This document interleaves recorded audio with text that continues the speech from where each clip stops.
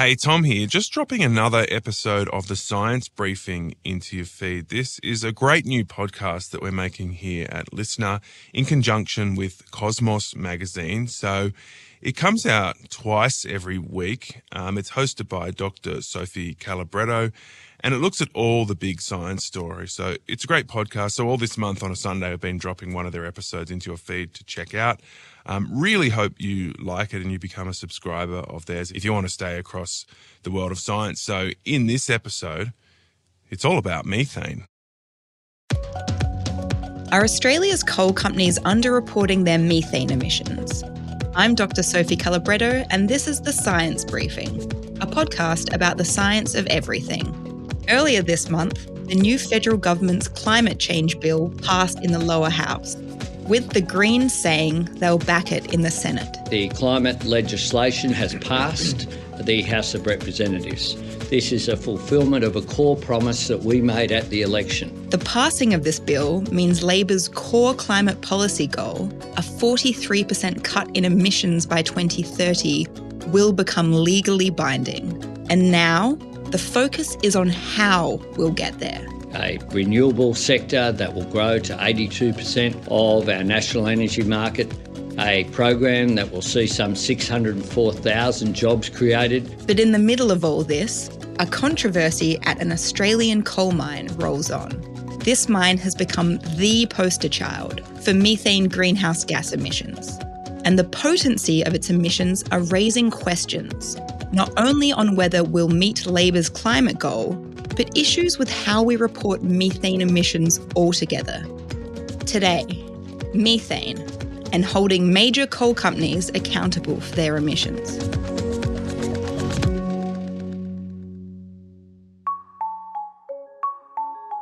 Jacinta, let's go to the centre of this methane controversy.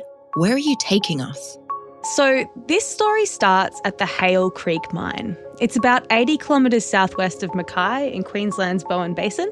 Jacinta Bowler is a science journalist for Cosmos magazine. It's a coal mine owned by Glencore, a Swiss mining company, and it's been pretty controversial for some time due to the very large amount of methane emissions it's producing. So the mine is on a particularly gassy land. The land itself is quite high in methane, but the mine and many others are also being talked about because of the way we report on our methane emissions. There's an allegation that Hale Creek in particular is emitting 35 times more methane than it's telling the government. Okay, so more than 35 times is a big allegation. Before we get into this discrepancy in the reporting, why is this such a big deal? I mean, how potent is methane as a greenhouse gas? Yeah, so it's not good. It's the second most abundant greenhouse gas in our atmosphere after carbon dioxide. It basically forms from the breakdown or decay of organic material. This can be from wetlands, cow burps, not farts, and mining. So, for example, coal or coal seam gas. Methane's also quite slippery. It can escape from almost any part of the mining process. When it escapes, it's called leaking. Right. And although we produce much less methane than carbon dioxide, it's much more potent. And it's stronger because it can trap more heat in the atmosphere. In the short term, methane can have 80 times more global warming potential than CO2. So the vibe I'm getting is that methane is an incredibly potent greenhouse gas. Let's dive into how we report methane emissions. So there's two different ways to report methane emissions. The first one I'm going to talk about is called bottom-up methods.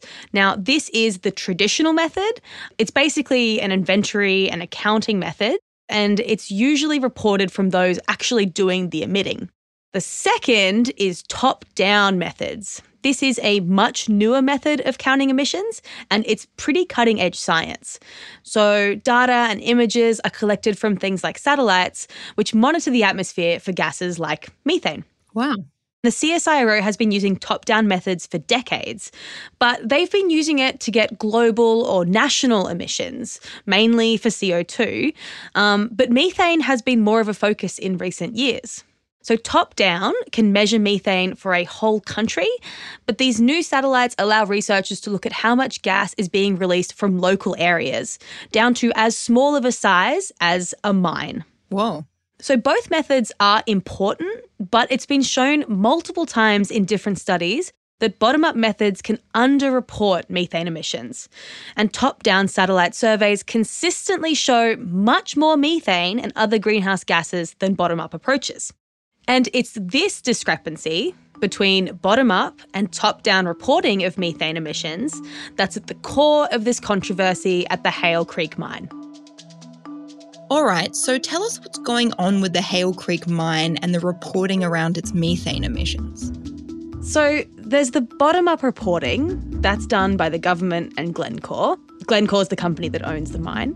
And there's the top-down reporting that was done by a team at the SRON, Netherlands Institute for Space Research. SRON were looking at data from a satellite called the Copernicus Sentinel-5 precursor. But they weren't given access to the full figures and methane emissions from the Hale Creek mine. So the team had to reconstruct this bottom-up reporting to compare it to the satellite data they collected from their top-down reporting. We have to keep this in mind as we go on here, that these are estimates from the researchers. Because of this, we now have some indication as to how much the mine is underreporting. They found that in 2018 to 2019, the mine had released 230,000 tonnes of methane. That takes us back to the figure I mentioned earlier, that if these numbers are right, the Hale Creek mine is releasing 35 times more methane than their bottom-up reporting suggests. That is a huge discrepancy. What did the top-down satellite data show them exactly? So in the paper itself, the images from the satellite are really stark. It shows these pixelated bright red clouds over the Bowen Basin, where the mine is. And these bright red clouds are probably methane. The researchers looked at two other plumes, so smaller red clouds that were spotted in the area coming from underground mines. But 40% of the quantified emissions from the whole study came from Hale Creek alone. Now, it's worth noting the same researchers at SRON also found in 2021 to 2022 that they were lower, but there were still huge amounts of methane being released. Now, what's even starker is another suggestion from the researchers, that Hale Creek mine alone is responsible for more methane emissions than the entire state of Queensland. These are some huge estimates, and if true, show massive underreporting of methane emissions at the Hale Creek mine. What has been Glencore's response to this? Well, unsurprisingly, Glencore were not impressed and suggest that the paper itself is not good research. Sure. They say that the researchers didn't use the Hale Creek data properly, and they think that dust or something else could have caused the satellite to overestimate the emissions. So this all happened in 2021, but since then, there's been seemingly no update from Glencore to see if they could specify what was actually happening, if it wasn't methane, or if they managed to make their methane emissions better. All of the scientists I spoke to while writing this story, neither of which were involved in the research paper, seemed to think that the paper was likely to be correct. And this is probably methane emissions and not due to dust or smoke or something else entirely. One of these scientists is Nicholas Docher from the University of Wollongong. There's enough sort of corroborating evidence there to make me think that, they've certainly picked up the sources. In terms of how good the quantification is, I think they've actually done a pretty rigorous job on it. And there's a couple of things there that make me think they're even erred on the side of caution, perhaps. And we're only now just seeing the closer picture of which other mines also seem to be underreporting their methane emissions. A top-down study by CSIRO of the Surat Basin in Queensland, a basin known for producing coal seam gas, found that methane emissions were 33% larger than what the bottom-up reporting found in the basin. So what does this say about how we report methane emissions? I mean, are there problems with this bottom-up reporting system? So bottom-up reporting has its flaws. This is partially due to the way monitoring works. So emissions from methane leaks can be really easily missed, and information from bottom-up can be incomplete, inaccurate, expensive, or sometimes just impossible to obtain. But there are also issues with top-down reporting. So because of the way the atmosphere actually works, by the time the methane gets up there, it can get a bit blurry and it can make these images blurry. Atmospheric observations and the processes actually can cause a loss of information. Right. A way to overcome this, especially in the Hale Creek case, Dr. Nicholas Deutscher suggests verifying the data from the ground, which is what he does in his normal job. And that would be a good next step to work out exactly what was happening here. I guess what we really need is sort of independent verification of these findings by some other method, getting out there on the ground and making measurements within that flume near the surface, or making our type of ground-based measurements to validate the satellite measurements. So Jacinta, now that we're getting a clearer picture of methane emissions coming from places like Hale Creek Mine and how in some cases they might be underreporting their methane emissions, will this work to hold big companies like Glencore accountable? I hope so, but I think it's a little bit yes and no here. The reality is methane reporting is only going to be more of an issue for coal companies in the next few years. More satellites are going to go up and we're going to collect more data on this. It's going to become a lot easier for researchers to look at the emissions of these coal companies and call them out. And if we're getting more satellite data, more people are going to be talking about it. Mm-hmm. You know, shareholders of Glencore are going to have to get involved. Governments too. It's also worth noting that the Australian government doesn't do top-down reporting. The previous government had announced more research into top-down emissions to see if it's viable. I did ask the new government for this story whether they were going to pursue this. A spokesperson for Chris Bowen, the Minister for Climate Change and Energy, responded. They said, the Albanese government is committed to improving and maintaining integrity of Australia's emissions inventory. However, satellite data is currently not reliable enough on its own for emissions estimates.